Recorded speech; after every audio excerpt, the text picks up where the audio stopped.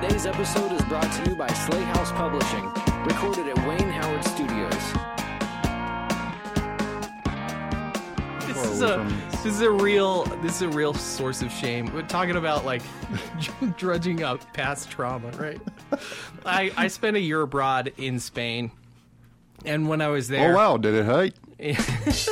Sorry, this is my Groucho Marx for the joke for the day. He did the cigar I did the flick cigar and everything. thing. Yeah. No, but I spent a year abroad in Spain, quote unquote, studying. I'm using the air quotes very, very deliberately. As anybody would who studied a year abroad. Yeah, in the very pun sense of the word, Yep. definitely. But while I was there, one of the things that I really wanted to work on was my accent. And so I just, everywhere I went, I tried to mimic the local accent in Spanish. And I just kept doing that because I was trying to train my ear for Did you accents. speak with the lisp? I did, yes. That's true Spanish, folks. Yeah, even to this day, people are like, "Oh, so you studied in Spain?" And they like lift their little pinkies, for the like, "Oh, you're so much better than us," right? Like how British like in people SpongeBob, hold their tea. when he teach him to drink the tea, he said, "Pinkies up," Yeah, pinkies up. because they were talking about airs, putting on airs. That's what they do when they talk about my accent in Spanish. But when I was in England, I went to England for a couple of weeks to stay with my family, and I faked a British accent the entire time. And here's the thing: I was your with family's British? My family is British. Yeah, they're all British. And my grandmother, who's British and has known me my whole life. I mean, I've spent so much time with my grandmother. She's probably going to listen to the podcast if she ever hears about it. But I faked my accent the whole time, even around my British grandmother, who knows I'm not British and knows that I do not speak with a British accent. And nobody called me out on it. Nobody was like, "Trevor, why are you using this fake British accent?" And I was like, I'm trying to learn accents, right? But like nobody asked the question. I got away with it for 2 weeks, just faking it. So true story. I've got one to go with that. My wife is from Chicago, right? Yeah. Lovely woman, Yeah. Beautiful woman from the Irish Catholic neighborhood in South Chicago. She sounds Irish Catholic She Chicago. She does sound Irish Catholic Chicago. I did the exact same thing, and I'm from like Arkansas, and I was raised in Texas. I did the exact same thing the last time we went to Chicago. I put on this fake Chicago accent, ended up joining the Italian mob. Not joking. Hey, yo, over here. It was terrible. It was bad, but it got me into the mob. So. I'm like actively sweating thinking about this. So why are we joking about? I don't know what is the purpose so of I this? never even got to the actual story. So I get to the intended trauma, leave it. man. All right, We only have so here's much the trauma, time. right? Growing up, I was, my parents were very conservative, and they homeschooled me, and so as I love where this is going already. yeah, as a homeschooled conservative, right? The only education I really had was like the Christian approved curriculum, and so I read. Like you're looking at Mr. Colorado State Bible champ over here. That was my thing growing up, right? I just knew everything about the Bible. That was my whole education.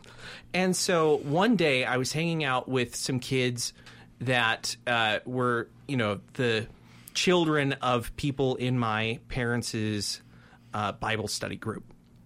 And I was hanging out with this kid. He was a little bit older than I was. I was like maybe 9 years old at the time. I think he was maybe 15. And he looked at me and he said, "Trevor, have you ever been stoned?" And I did not know what that meant. I only knew the biblical context, which was people throwing stones at you until you die. And I answered him. I said, "Well, sometimes," because I had been bullied. I had kids throw rocks at me for knowing too much about dinosaurs back when I was in a private Christian school. You were right? stoned. No, I'm telling you right now, like I was so unpopular as a kid that even in a private Christian school, I was uncool. So I was just trying to fit in with this 15-year-old kid who was so much cooler than I was. And I said, "Yeah, like sometimes." And he looks at me and he says, "I get stoned every day after school." And my heart broke for him because I was like, oh my God, like even the cool kids just get the shit beat out of them by this world. How terrible is it? And then he followed up and he said, it's like I'm really just addicted to it or something. And I was even further confused because I was like, not only does this poor cool kid just get beat up all the time after school, but he has such a persecution complex that he likes it. He's a masochist. He's a masochist. Yeah. I was so confused. I did not understand. And it was only many, many years later that I finally realized what he was talking about. He didn't ask you if you wanted to get stoned? No, well, I mean, he did, but I didn't, I didn't roll like that. I didn't want to get... There's a comedy of errors there. Like, yes, hey, exactly. if you eat this brownie, you'll get stoned. Why am I going to eat a badly cooked brownie? I've been really troubled by, like, what is the moral of this story, right? And I think if I can put it into any terms, it's like, I'm pretty sure that kid's in prison now, and I'm a college professor. So, stay off drugs, kids. Okay, crime fighter McGruff. That's your back to Scruff McGruff. Chicago, Illinois. Yeah. 60652. Just say no. Yeah. Why are we talking about getting stoned today? Everybody wants to get stoned. We're talking about getting stoned today because we are talking about perhaps the most famous story about getting stoned in all of literature that does not feature Matthew McConaughey. It features Mary Magdalene. Just a woman getting hit with a bunch of rocks. Yeah. Shirley Jackson's The Lottery. Who's never read this story? Yeah. I hadn't, but that was also because of my very conservative parents. You'd think it'd be right up their alley, wouldn't you? I mean, my father actually does love this story. When I told him that we were actually going to be recording an episode about this story, he was like so excited. Oh, so is your dad going to listen to this? Oh yeah, absolutely. He's going to hear that bit about trauma and share it with my mom, and she'll be very upset. My parents did a great job. I feel like we did fine by you, Trevor. They're not quite that country. That was my British accent from the rural areas of Edinburgh. We've just lost the entire British audience for this show. Wait, if you both come back, we'll do something nice for you. Both come back. There were two of them. It was my British grandparents. Oh, so yeah, we're looking at Shirley Jackson's The Lottery, and some people might be wondering why we didn't start with something like, say, The Haunting of Hill House. And I say to you, because it's kind of been done to death, I think.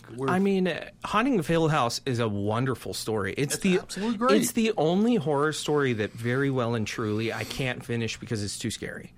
Oh, man, I thought it was terrific. I finished it. I loved it. I think the Michael Flannery adaptation on Netflix was pitch perfect. Even though he changes the story up quite considerably, I think it's a meta commentary. I think it's pitch perfect. I think it's great. I think we ought to do maybe some point in the future a real close examination of Haunting of Hill House. But I like the idea of starting with The Lottery. I think as famous as The Haunting of Hill House is, I think The Lottery is even more famous. I feel like and yes, folks, I should reiterate this. Both Trevor and I are college professors. So see what you're missing by not taking our classes. But I have taught this story before in a literature class, and I have mentioned this story to students, and they've had no idea. They're like, The Lottery? What's this about? And I'm like, you guys have surely read this. Shirley. Don't call me Shirley. You call her Shirley. You've surely read this. And when I start describing the story to them, they're like, oh, yeah, I've read this story. So everyone knows this story. So we thought, because it's so famous, let's jump into The Haunting of Hill, or not The Haunting of Hill House. The Lottery. The Lottery. The Lottery. By Shirley Jackson today. Yeah, I mean, this really was the story more than any of her other works that launched her into stardom. I think she became kind of the voice of American horror after this story came out. She was born in San Francisco, California, on December 14th, 1916. Spent a lot of her time writing short stories and poems as both child and teen. And she was pretty prolific at that, right? Yeah, absolutely. We looked at shirleyjackson.org to get some information from some of the terrific sources that are listed there on the website. But basically, she briefly attended the University of Rochester, and then she went home and just practiced writing. And apparently, she produced a minimum of 1,000 words a day. How much is 1,000 words, Jeremy? So, like, 250 words on Microsoft Word is one page. So she was writing, somebody do the math for me, 2 pages is 500 words. So she was doing about 4 pages of writing a day. 4 pages a day of and probably handwritten or on a typewriter. Yeah, right? I would assume probably handwritten. And that is huge. That is a lot of writing. It doesn't sound like it's that much writing, 4 pages a day, until you go and you sit down and you try to make that output. Yeah. Every Have you tried to write four pages day. a day? Have you? Then shut Every up. single day. And if you ask any of our undergraduate writers in creative writing, or you ask them in college composition or something like that, they will tell you 1,000 words. They bitch about that. That's They're like, a lot. Freshman comp. You mean I have to write an essay? It's a composition class. Comp stands for composition. Yes, you have to write an essay. 1,000 words. 1,000 words. Suck it up, Buttercup. Yeah. So in 1,000 words. 1937, she enrolled in Syracuse University and published her first story, Janus, and then worked as a fiction editor for the campus magazine. She won some contests. She founded a lit mag. So if this tells you anything, it's that if you're an author, found either your own publishing house or lit mag, because it's all the rage. I don't know anyone who's doing that right now, Jeremy.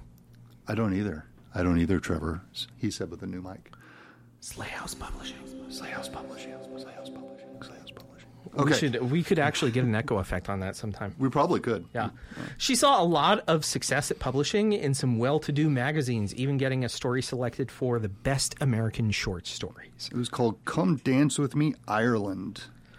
Yes, I believe that's right. Yep. Go ahead. No, in 1948, the New Yorker published The Lottery. It's been published in dozens of languages. It's still taught in school. It's possibly one of the most well-known short stories in English. And the New Yorker received so much hate mail about this story. It is hilarious, the stories that we heard about the New Yorker. So one thing we're going to do on Slay House's website is not only are we going to have a link to the podcast, but we're also going to give you a bibliography page where we get all of our sources. So you can see the books that we've used. You can see the sources that we founded. One of those sources is from a website called earlybirdbooks.com/10 stages of reading Shirley Jackson's The Lottery. And some of these responses are just completely just out of there. So a reader from Georgia, I'm going to read some of these responses. Yeah, I want to hear them again. So a reader from Georgia wrote, I'm hoping you'll find time to give me further details about the bizarre custom the story describes, where it occurs, and who practices it, and why. Yeah, this person thought that it was real, like this was a real story. And that's a recurring theme of a lot of these mail, letters that came into Shirley Jackson's care. Yep. She talked quite a bit about how funny it was that nobody really asked her what the story meant. It was like almost everyone who was writing either wanted to know where it was taking place or how they could get there to observe one of these lotteries. So an avid New York reader and the website says, and housewife, wrote in and said, I frankly confess... Wait, I got to do this in my housewife voice. I frankly confess to being completely baffled by Shirley Jackson's The Lottery. Will you please send us a brief explanation before my husband and I scratch right through our scalps trying to fathom it? We just lost the housewife demographic as well. Please come back. If you come back, I'll tell you what. Shirley Jackson's reply to that person was, even Mr. Harold Ross, then the editor of the New Yorker, was not altogether sure he understood the story, and wondered if I cared to enlarge upon its meaning. This is Shirley Jackson responding to this lady. Shirley Jackson said, "I said no." So there you have it. Also, though, not only if you think all these people were just avid readers, just people who didn't know her. We have from Shirley Jackson's parents in a letter to their daughter. Dad and I did not care at all for your story in the New Yorker. It does seem, dear, that this gloomy kind of story is what all you young people think about these days. Why don't you write something to cheer people up? Yeah, so even her parents didn't like the story, but the amount of fan mail they got on this was just phenomenal. So it tells you still that the best kind of press you can get is bad press. So yeah, I'm hoping you all hate this podcast and just talk about it incessantly. It was one of the most written about stories from the New Yorker. And I think it's really interesting that it seized almost so immediately on the public consciousness. You know, it was just almost everywhere. People were talking about the lottery. They were sharing the story around, writing letters. It was certainly the most controversial story that I think the New Yorker had ever published. Here's one more. Here's another one from Alfred L. Kroeber. He's an anthropologist at the University of California, Berkeley. More than that, he was the father to science fiction author Ursula Le Guin. Wrote, if Shirley Jackson's intent was to symbolize into complete mystification and at the same time be gratuitously disagreeable, she certainly succeeded. So, ouch! Ruffled a lot of feathers. She did. This story is still told in high schools across the United States today.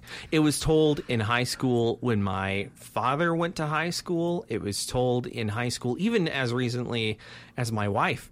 She went to high school and in Lincoln, Arkansas, and she said that she had her professor or her teacher made a whole day just out of talking about the lottery, in which they read the story together, and then her teacher took the whole class and gathered them together and had stoned them.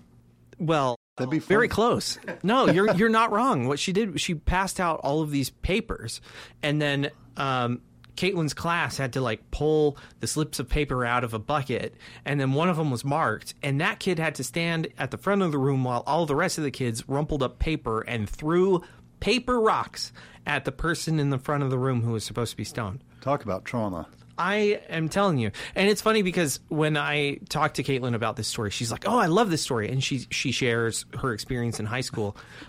I don't think those kids ever talked about the literary meaning of this story. They were just like, oh yeah, stoning people is fun.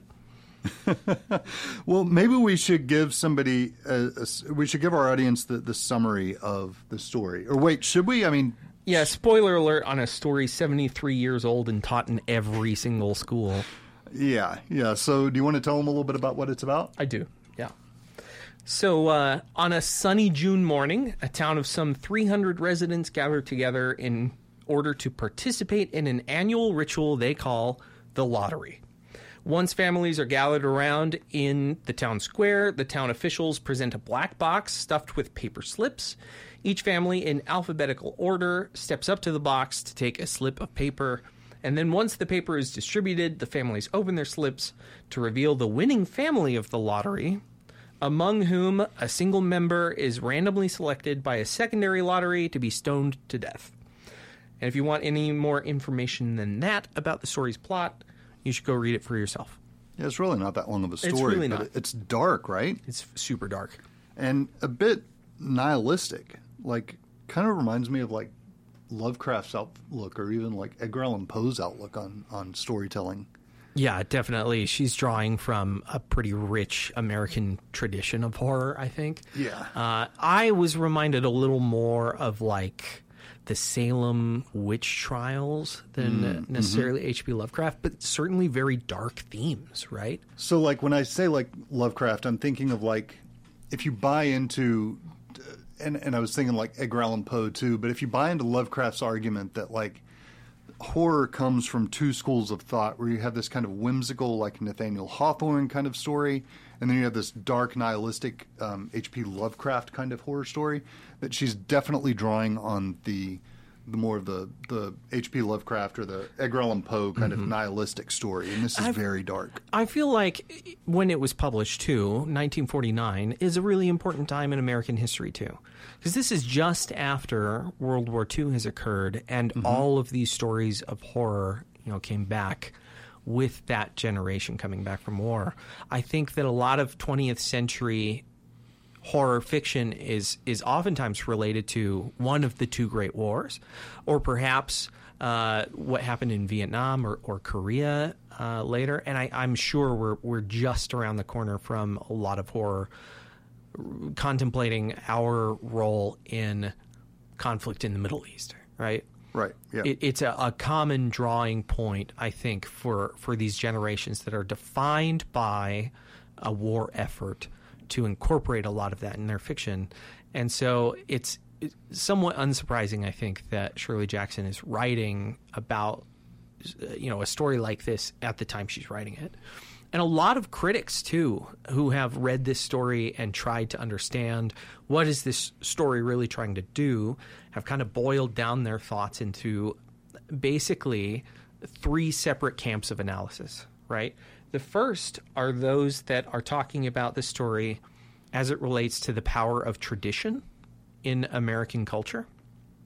The second is about agricultural fertility rituals, which we find in a lot of different kind of indigenous groups or societies, I guess you would say, especially those from antiquity. And then we also see a lot of criticism about the tendency to scapegoat individuals, which undoubtedly has a lot to do with those World War II critics reading this story and talking about its parallels to, like, Jews in Nazi Germany, right? That seems to be, too, a prevalent theme in a lot of war stories. I mean, the soldiers were definitely more lauded and definitely more supported when they came home from Europe and from the South Pacific during World War II. But if you look at, like, Vietnam, the soldiers when they came home, they were vilified and, like, spit upon, and just everyone turned their backs on them. And so this idea of finding that scapegoat and finding that means out just is kind of prevalent through these stories. So yeah, and I mean, we see elements of definitely of all three of those things in this group, right? There's this sense that they have to sacrifice someone from this community in order for the good of all.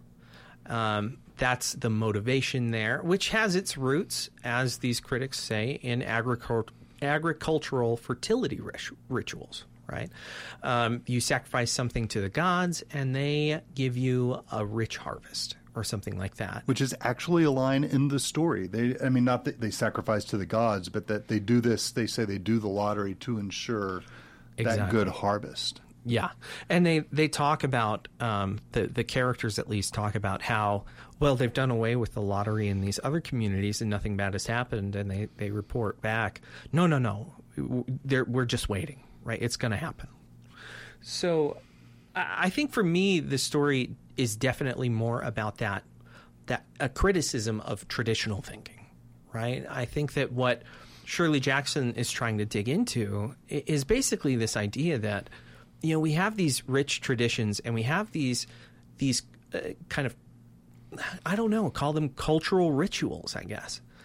That we kind of keep with us, but not always are those rituals, or not always is that traditional outlook very healthy for a community. And in many cases, looking to try to keep a tradition or a ritual alive doesn't necessarily mean that it's going to be good for the community, right? it can oftentimes even be very, very harmful. I look, for example, to like institutional racism. Today in 2021, that is something that we talk about a lot. You see in the news cycles, these problems of institutional racism. And many times their defenders or the defenders of these institutions that may be harmful, right, say, well, they've been around for a long time. And they've been around, in some cases, even after desegregation or something. So how could it be actively harmful to these groups if this particular institution was established in, say, 1970, or it was for some of them it was established in the 1920s, which was 40 years after slaves were officially freed, or my math is probably wrong there. I think it might be off. Maybe 60 years or something like that. Something like that. Yeah. I'm not a history professor. I'm a literature professor, right? Damn it, Jim! I'm a either way, history but professor, we're talking about these people who say, well, we've done it like this for a whole long time, and what Shirley Jackson is saying is, sure, maybe that's the case, but is that necessarily good for our community?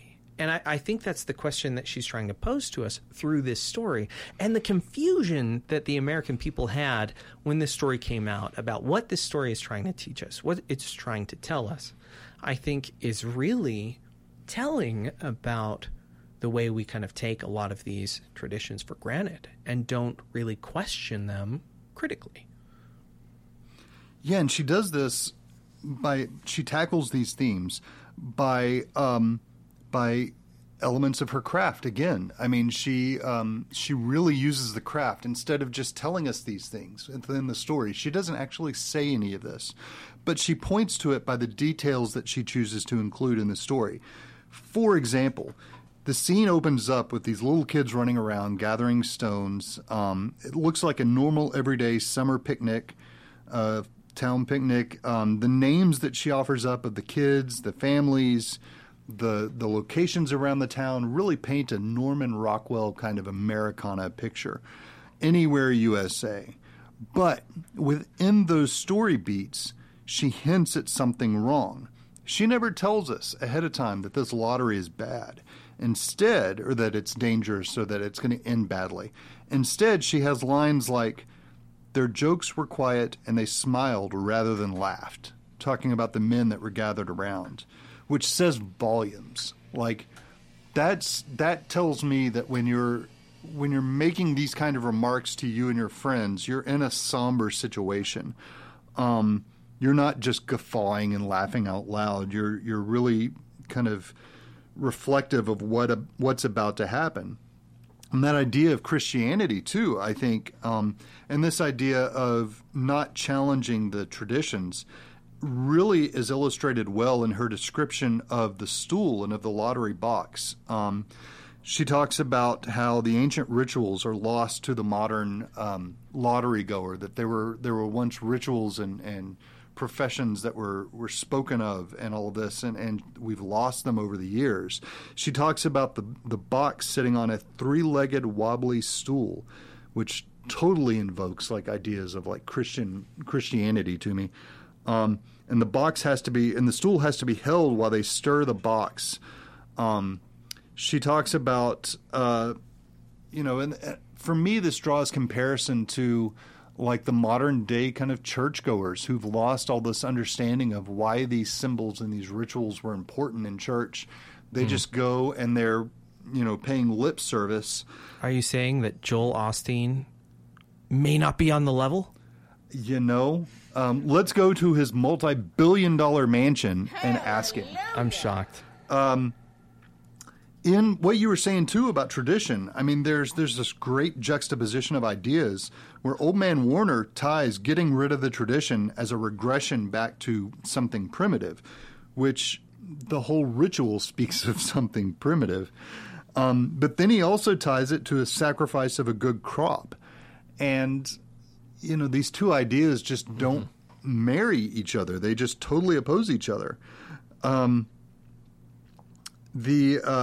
what else was I going to talk about with that? I totally forgot. My mind went blank. No, wait, it's right here in front of me. Let me try this again.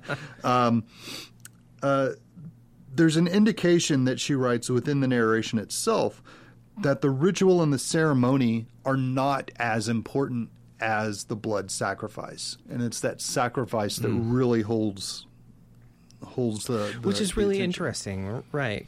Because I mean, when we talk about ritual, the whole point of ritual, right, is to kind of try to control events so that we strip out the excess and kind of bleed back into what is essential for good living. I don't know. When I think of ritual, especially drawing back on my very Christian heritage, right, I think of like the Old Testament and the way that the Old Testament was so very rigorous about laying down laws that you're supposed to follow as at that point in time, right, a good Jew. Right? Yeah. And the reason for that isn't necessarily because all of these things are necessary to salvation, but it's as if what you're trying to do is keep the narrowest path possible so that you don't get lost, right? You don't lose sight of the end goal. But what happens when your rituals lose sight of that end goal and just become a kind of perfunctory action in and of themselves?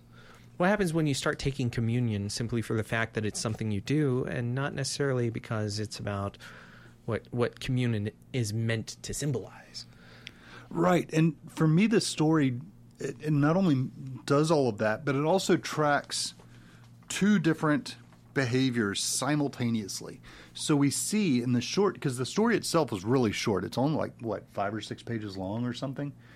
But we see through the narration, again, spoiler alert for those of you who haven't read a story 73 years old and taught in school, like Trevor said, is that Mrs. Hutchinson is the one to eventually get stoned. And we see, as the lottery progresses, her growing trepidation for the eventual outcome, just as we see the rest of the town devolve almost as quickly into the savages that are just picking up stones and throwing them at her. And it's tracked in real time, her growing trepidation with the town's de-evolution, and it's fascinating to see this. It's also really interesting. One of the things that I read in this critical commentary, specifically, I'm looking at a paper that was written by Ted Bailey. Again, we'll put all of this on the website so you guys can go and find our sources and all of that. But this article, Ted Bailey, talking about sacred violence in Shirley Jackson's The Lottery, that's his title there, from the University of Miskolc. He talks very specifically about the way in which this tradition also traps these previous or these new generations, right? These current generations in this cycle of violence. And one of the most important things about, I think, ritual and about tradition is maintaining that tradition through a new generation. And so in this story, you'll notice that Shirley Jackson, or you know, her characters, right, are specifically incorporating these youth into this very barbaric practice. Yes, the youth who are positioned to go and pick up all the stones. Yeah, right? they pick up the stones, and then they also, you know, pull papers. There's like a joke about one of the smaller children who's, you know, trying to pull like 5 at once or something. They're like, no, you only get one. And they pick up their rocks too and sling them. And I think what Shirley Jackson is trying to say here is that, you know, when these individuals become trapped in this cycle of tradition, they can't envision a way out of it. Even when they see something that might not be beneficial to the community, you know, like this, that might be like actively harmful. I mean, they're killing a person with rocks, right? When they're inoculated to this at such a young age, when they're introduced to it and it becomes part of their culture, part of their identity, it's that much harder to divorce themselves from it. Because if they were at any point in time to stop it, to say, no, this is really barbaric, we're killing people, we're actually throwing rocks and pelting them and killing them, they would have to reckon with the fact that they're murderers, right? And that's not necessarily who they believe themselves to be. So there's this vulnerability that this tradition feeds on in order to work, right? You rope these people in, you keep them trapped, and then when that becomes such a core part of their identity, it becomes hard to separate from those two. It's hard to look at yourself as a victim, in other words, of a harmful institution when you're also a part of that institution. Does that make sense? Yeah, it's almost like they're in a cold. We just lost Joel Osteen from our audience. Well, good riddance. Everybody will get on. That's my Bob Dylan. Does everyone like my Bob Dylan? I mean, I like your Bob You know who Dylan Bob more Dylan than is. I like your British accent. That probably hit a little close to home, didn't it? I'm sorry about that. So why don't we take a minute to remind people what Sley House Publishing is? Sley House Publishing. We publish books. We also have a podcast. We are on all kinds of social media. We're on Twitter. We're on TikTok. We have a website. We are on what other social media groups? We're on Reddit. We're on Reddit, Follow us on Instagram, Reddit. Yeah, and Instagram. and Facebook for those of you happening folks who still subscribe to Facebook. We're still talking to my grandparents here. Oh, yeah. They're So, on Facebook. are They'll they find on- us. Do they have MySpace? Do we need to? Should we get on MySpace? I think MySpace was like 8th grade me. You know, Is MySpace even still a I was thing? really into Cutlass It at is. that age. Okay. All right. That was a joke. I'm trying we to bring on- some of that Christian crowd back. Are Joel we on- Osteen fans. Are we on Tinder? Are we on Tinder? Sley House on Tinder? Are we on Grindr? Can you find us? This makes me uncomfortable. Joel Osteen looks like Richard Gere and Jerry Seinfeld put together. He does. He does. Our producer just said, Joel, I don't know if they hear you, Curtis, on here? probably not. They're probably not. He just said that Joel Osteen looks like Richard Gere and Jerry Seinfeld had a child. And He's a scary dude. he is a scary, scary fella. He could have bankrolled this whole operation. He turned us Come down. on, Joel. Come on. The offer's still open, Joel. Yeah. Fund us, man. You know what? Get on our Patreon I'm and gonna just fund us. I'm going to throw it Like- out there. Listen, Joel Osteen fans, we'll publish the next Joel Osteen book if he wants us to. If that brings you back to Sley House Publishing, Joel, we'll do it. We'll do it. We do have a book out right now, A Mind Full of Scorpions, on Amazon and Barnes & Noble by J.R. Billingsley. We have a short story anthology contest, or not really contest, but just an open call coming up this fall. So we're going to be looking for short story artists. Send us your submissions. We yeah. would love to read your Send stuff. us your Joel Osteen fanfic. Listen, I'm throwing this out there. I want write a I want convincing horror story featuring Joel Osteen, I Is will it pay you Osteen or out of my Osteen? personal pocket for that. That sounds great. Well, we're pretty small, so I think we are paying people out of our Well, personal I wasn't pockets going to right now. admit that just yet. You can also support us on Patreon, or you can buy us a coffee if you'd like. Patreon proceeds this week are going to my bicycle repairs. I have been riding a unicycle to work for the last couple of months, and I'm ready for 2 wheels. I'm ready to step up to 2 wheels, Jeremy. Awesome. I think from my part of the Patreon proceeds, I am going to buy, it was an old device called a come-along, right? And you use it in like fence building. It had chains and like a wrench on it to pull stuff together. I'm going to use that if you decide to fund our Patreon to remove that giant stick from Joel Osteen's ass. So if you support us, I will buy the come-along to remove that stick from his ass. I was there at the beginning of that joke. I didn't know where you were going with it. And now you're sorry I went there? I went along. I came along for the ride. You got it. Stuck the landing. All right, everybody. We'll be back in a couple of weeks with our next episode. And until then, Stay cool. stay cool and keep it spooky. Keep it spooky.